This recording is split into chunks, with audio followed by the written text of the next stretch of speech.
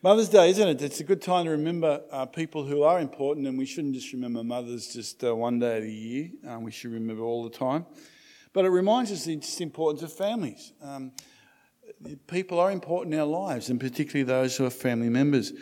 And it's hard, isn't it, talking to family members about Jesus Christ if they don't know him. And I know myself, as family or friends, you have a greater sense of, if I'm rejected, that's going to be really hard.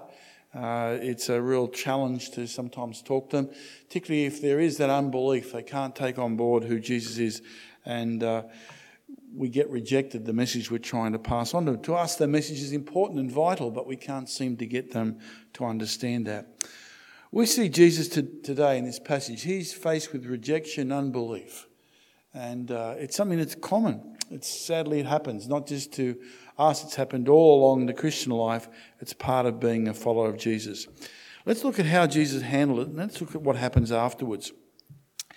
In Mark chapter 6, he comes from Capernaum down in the Sea of Galilee. He goes up into the mountains and to hill country, to Nazareth, where he comes from, his hometown. He comes with his disciples, so he comes like a visiting rabbi or teacher, which would have caused a sensation straight away. And he was preparing his disciples for sending them out, which he'll do straight after in verse 7 of this passage. He'll send them out on a mission 2 by 2. So he's part of that training process, and he's preparing them. And he's going to prepare them in what happens here. He's preparing them that you might get rejected. There might be unbelief. It's not all going to be heard. He's preparing them for that also.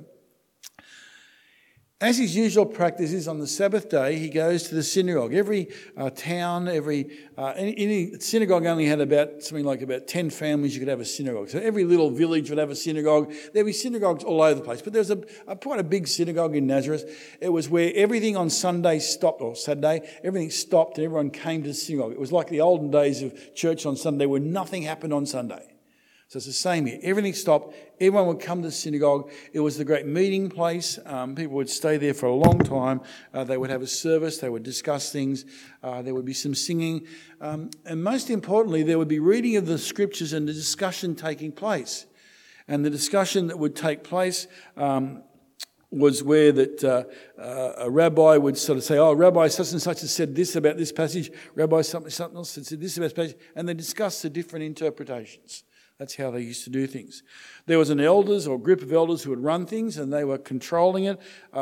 This synagogue, or all synagogues, were the centre of community life, but also of education and also the government of that area.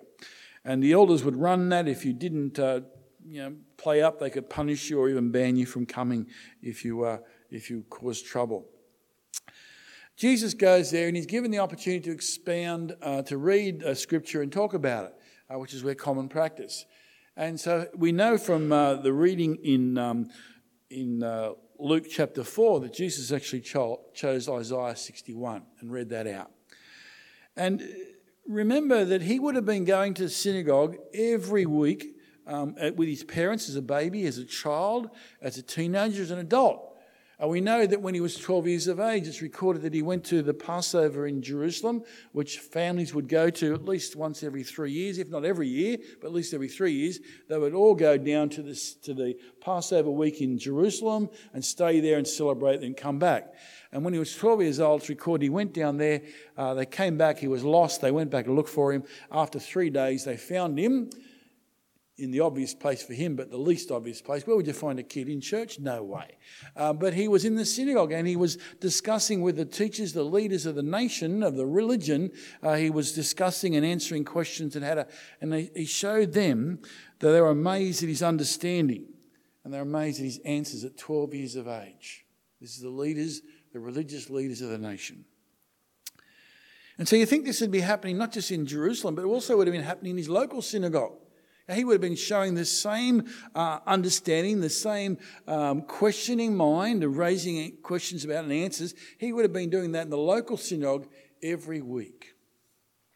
So the people of Nazareth would know this Jesus is really sharp with the Bible. This Jesus has got insight. This Jesus has got really good command of what's going on in the Old Testament, which they had. They would have known that. Not a surprise to them. But something's happened. Because when he comes back now, he's changed. And it says here that he's not merely involved in discussion, but he's teaching with authority and power.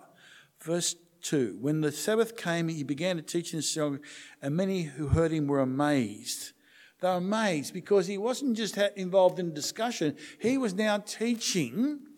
And we know from previously, he teaches with amazing power. We read in chapter 1 and verse 22. It says, the people were amazed at his teaching because he taught them as one who had authority, not as teachers of the law. Something's happened. Something's happened to Jesus. What's happened? Well, we know at the beginning of Mark, he's gone away and he's been baptised by John in the River Jordan. And the baptism, the Holy Spirit's come upon him, and this Jesus has suddenly shown himself to be God-made man. He started 3 years of public ministry, going out there to people, far and wide. And this has happened some months before this. We're not really sure at the time, but more than weeks and probably a couple of months before. It's 6 chapters, but that could be quite a bit of time. It's happened sometime. So he's gone away from Nazareth, where he's been a carpenter. He's gone down to John and got baptised in the Jordan River, and then this whole new Jesus has come, who he already was, but it's been revealed. God, Jesus as God, has now been revealed. And he's been travelling around, he's been doing this, and he's finally come back to his hometown. Now, they could have been thinking, where did he go? No, he's not gone up to Jerusalem for a week for the Passover. He's gone away for weeks, if not months. Where has Jesus been? And he's come back different. He's changed. We know in chapter 1, verse 15, he was calling people to repent and believe. He was really challenging people to respond to God. And now he's come back with that same authority that cannot be missed, but also with miraculous power. Even here, some sick people are healed. And they've obviously heard of what's been going on beforehand. He's been healing the leper. He's raised the dead girl, a sick woman. People have been healed who are paralysed. Just all going on. The grapevine would have been working. People would have been talking. They would have known. Jesus has been doing amazing, miraculous things. He looked the same, but he wasn't. He was different.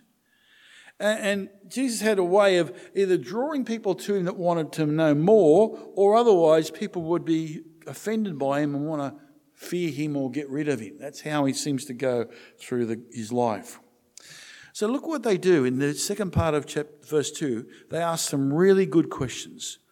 Where did this man get these things, they asked. And what is this wisdom that has been given to him that he does miracles? So he's doing miracles.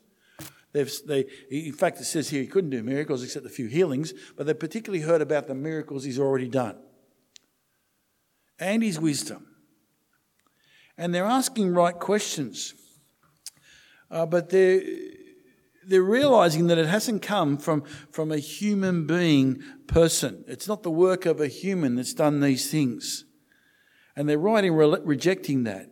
They're right in also recognising he's got wisdom. He's got amazing wisdom. He's been able to not quote what other rabbis have said, but if you go back to chapter 2, verse 27, he says, he said to them, the Sabbath was made for man, not man for the Sabbath, when he's been challenged about the Sabbath. The Sabbath was made for man, not man for the Sabbath. So he's said these probing questions which are wise, which are profound, which really make people either just say, oh, that's rubbish, I won't even think about it, or engage in thinking about it. Oh, there's something to that. Oh, I want to understand that. What is that? And so they want to know more. And that's what Jesus' wisdom does. Also in chapter 3, verse 4, which is lawful on the Sabbath, to do good or to do evil, to save life or kill? But they remained silent. They didn't want to answer. That was when he was going to heal someone with a shriveled hand. Also, he talks about the parable of the sower, where he actually illustrates how the message of God can have a different result in people's lives. A great parable. A parable that really has people thinking, oh, there's something to that maybe. It's wisdom. It's the wisdom of God. It's the wisdom of God that can cut through and get people to think below what their preconceived ideas.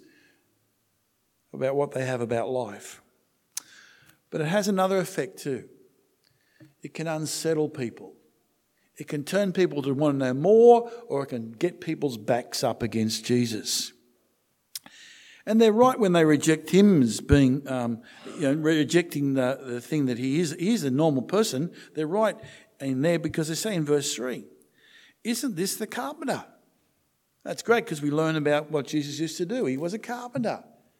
And what does a carpenter mean? Well, he comes like a visiting rabbi or teacher. And they say, hang on, this is Jesus the carpenter. I've got stuff he's made for me or fixed up for me. I've worked with him. He's got that tradie sort of look, He's got calloused hands. He's not like some cushy person who's been in a theological college, a real soft person and gets all dressed up and real pompous. He's a down-to-earth sort of guy. He's a carpenter. They're right in pointing that out. And we learn something about Jesus as we do. They also go on to say, isn't this Mary's son? So we learn about his mother Mary. It's interesting we have no mention of Joseph. And you go through the gospel, there's no mention of Joseph except at his birth, when you go up to Jerusalem. But after that, from 12 years of age, there's no mention of Joseph. Particularly in his 3 years of ministry, there's no mention. And afterwards, there's no mention of Joseph. And it's really thought that Joseph passed away. But it's also interesting. If he's Mary's son, he's what? The eldest son? Firstborn? In fact, we read here that he's got other brothers and sisters, which I've told you this story before. Once I was doing Christianity Explained with a guy, guy with the biggest mind I've ever mentioned, like a black hole to take all information in. And he asked me a question. He said, look, this may be a silly question, Wayne. Yeah, go ahead. But did Jesus have brothers and sisters? I thought, I know James, but I don't know. I had to go back to this verse and read it. And then, in fact, it tells us his 4 brothers, James, Joseph, Judas and Simon, and his sisters are here with us. Sorry, ladies, you didn't get much of a mention those days. But sisters, plural. So there's at least 2, but there could have been 10. It could have been 20. We don't know. But just going for the minimum, he's now in a family of 7. Now, when this guy asked me this question, I, up to that point, thought of Jesus as an only child. The virgin birth, only child. Hadn't moved past that. So then I'm thinking, hang on, he's grown up in a normal family. All the normal problems of dealing with brothers and sisters, yet being perfect. And so it's something new, an idea, a new appreciation of Jesus. But also going back, if Joseph's not here, in that culture, when the father dies or leaves, whatever reason, but the father's not there, who's responsible for the family? The oldest boy, Jesus. But what's Jesus been doing for the last couple of months? They all know in the hometown, he's the guy who's responsible for the family, but he's been off on a holiday, off partying with his mates for the last couple of months. And now we're hearing these crazy stories about him, doing some sort of show with miracles. You could see people could get their backs up against Jesus because he's not doing what is a really rigid, firm, expected thing to do, that he'd care for his family and be there. So that could be behind their response also. Because look at their response, the end of verse 3. And they took offence at him. If you go over to Luke chapter 4, it's more than offence. They actually try to kill him. They try and drag him out and he goes away. But they really were angry and violent towards him. It was a huge response. Familiarity breeds contempt. They thought they had all the answers about Jesus. They were not prepared for any new revelation. And so they took offence. He could do something they couldn't do. And what right does he have to be smarter? It's almost like there's jealousy and envy sort of already stacked up here also.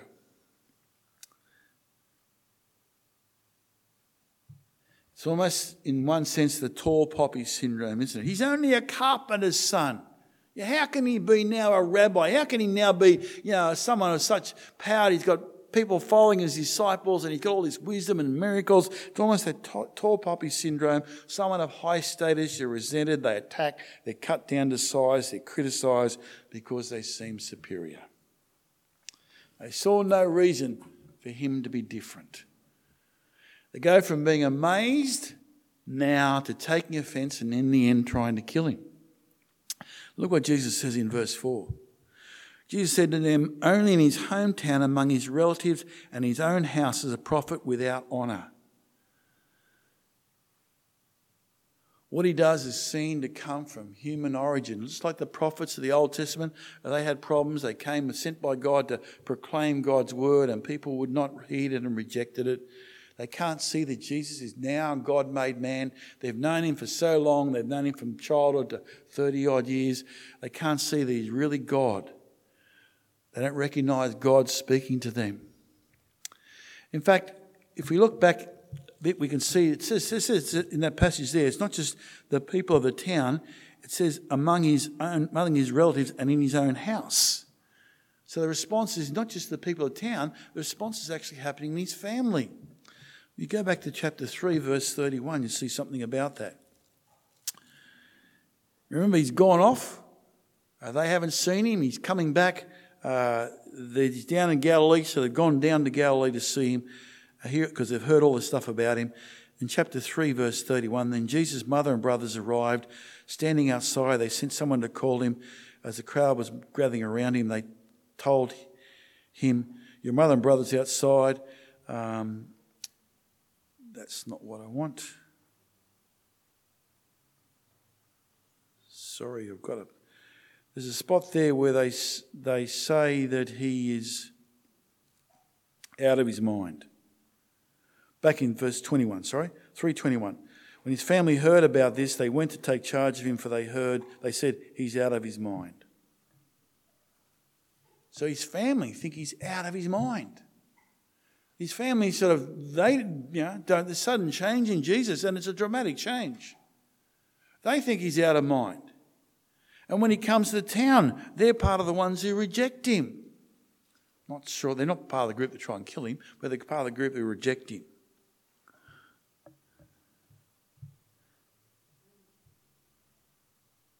We've got to be careful that as people grow up and hear about Jesus, they don't think, I know all about Jesus, because we need to have people who are going to continue to be open and learn about Jesus.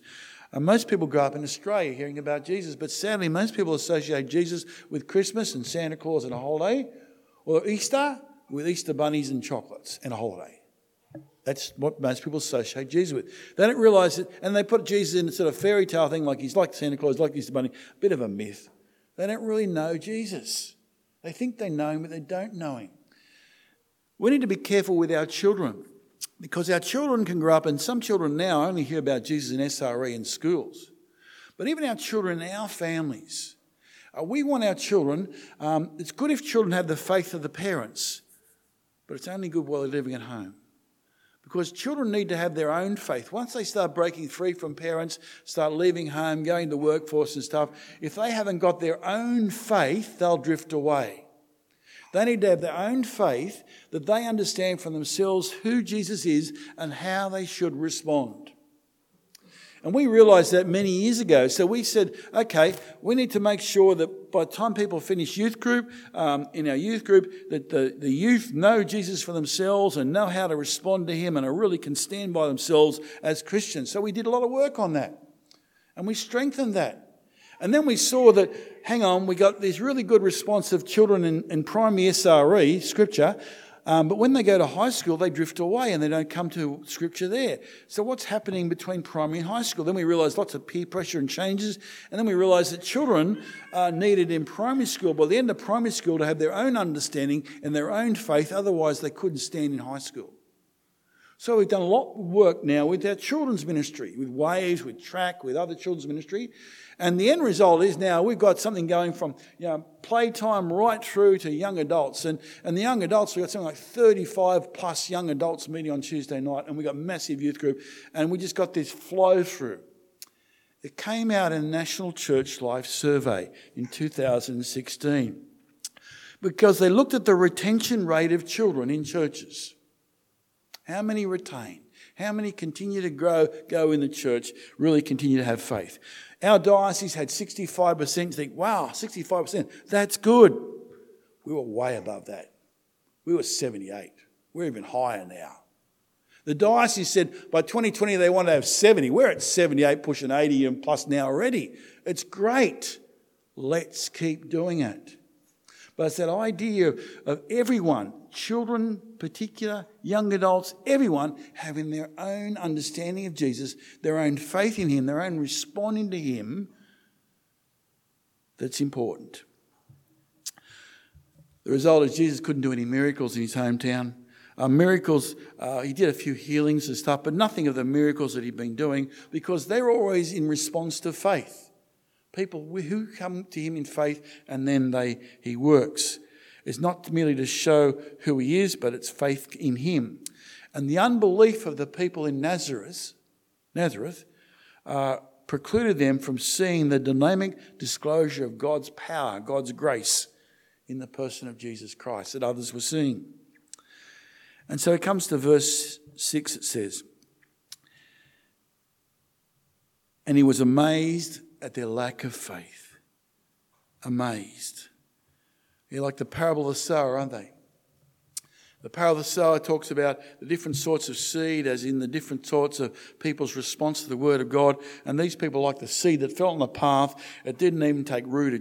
It went out there, but it was taken away and didn't even produce anything in their lives. They're like the parable of the sower of seed falling on the path. Words of God not even being heeded and listened to. Satan comes and takes them away. The opposition has caused them to oppose Jesus, and as it says in Luke, to the point of wanting to kill him. I mean, that's really a work of Satan. What's that mean for you and me? Unbelief is the context in which the Christian mission will advance. And we're in a world of unbelief, and we need to advance into that. And rejection is going to be a common experience. It was a common experience of the Lord. It's going to be a common experience of the church and us as Christians. It's just the world we live in. But Jesus didn't give up. Didn't give up in the face of resurrection. In fact, straight away he'll expand his ministry by sending out the disciples 2 by 2. So it's reaching out further. And how do you and I handle rejection if we talk to people or try and talk to people about Jesus or even identify ourselves as Christians? I know it's easy to take it personal, isn't it? But they're not rejecting you or me, they're rejecting Jesus. And we need to remember that as people all down history have rejected Jesus, even when confronted with his miraculous power and who he is, they still reject him. And the problem for me and you is it's really good news. We know it's so exciting that God loves us and God reaches out and saves us in Jesus and has opened up a whole new life with a brilliant future. He's helping us right now and the best in life is yet to come. It's astonishing, it's surprising, it's exciting. It's good news. It brings a joy to your life and a peace to your mind. We want other people to share that. When I go over to see Ben and Carla over where they live, I noticed that there must have been a really good door-to-door salesman in shutters, because most of the houses they've got those metal shutters that come in. I'm sorry, I don't see them many other places, but when I go over there, I see all these shutters. I thought, wow, okay, someone's done a good deal here. Anyway, shutters are great. Because shutters, when you come down, they really block out the noise, the light, they give you privacy. They're good. Really hard for crims to get in. They're great for that way too. But have you heard of the idea of people having a shutter in their mind? You know, you mentioned Jesus, sometimes a shutter comes down, doesn't it? People want to close off. I don't want to hear about Jesus. I want to see him. You know, he doesn't exist. Forget him. Sometimes you can see that happening when you start talking to people about Jesus. And how do you get around that? You can't force the shutters open in their minds. You've got to try and get them to open up the shutter. You've got to try and get them to be interested and find out about Jesus rather than closing themselves off to Jesus. And so we need to be able to, one, we need to pray. We need to be praying for people because it needs to be a work of God that people want to find out about Jesus. Otherwise, everyone has the shutters on unless God's at work. And we need to also be able to intentionally talk about our faith. We need to be able to create an interest that people want to hear about Jesus. I was at the show on Friday and I was talking at the tables to some people And you sort of go to the show thinking, oh yeah, it'd be great to have a conversation and people want to find out about Jesus. I'm going to present Jesus and they'll respond to Jesus and become a Christian. That's really be great. Never happens that way. Oh, maybe sometimes, but never ever really happens. Usually you go and talk to people. You talk about the most mundane things, the weather and the politics and show and coffee and tea and all the things that are going on around. You talk to them. And then the conversation gradually shifts and changes.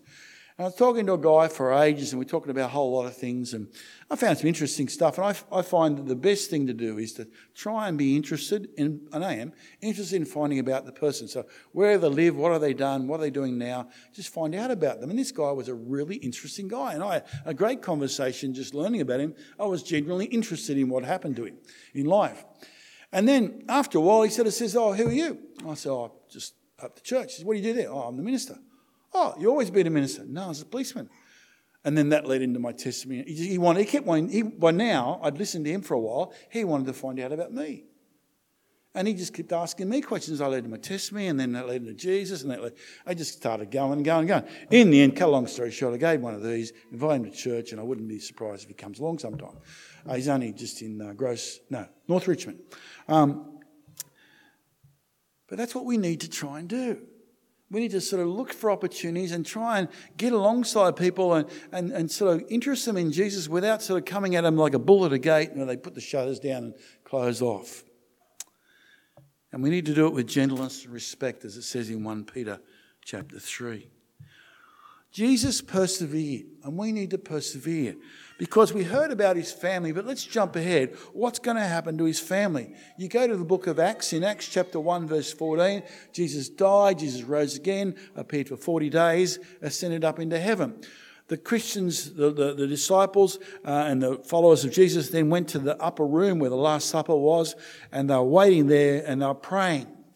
It records in chapter 1, verse 14, the disciples are there. There's about 120, the apostles and about 120 followers of Jesus there, the early church. Guess who's there? Mary. Mary and his brothers. They're there in the church. They're Christians. They're following Jesus. They're praying for his return. Go ahead in Acts, you'll see that Peter was leading the church, but then Peter would go off with Paul on missionary journeys, and who would look after the church in Acts? It was James, the brother of Jesus. He was the church leader in the church in Acts. So you see this group of his family who think he's out of his mind. His family are one of those when he comes who reject him.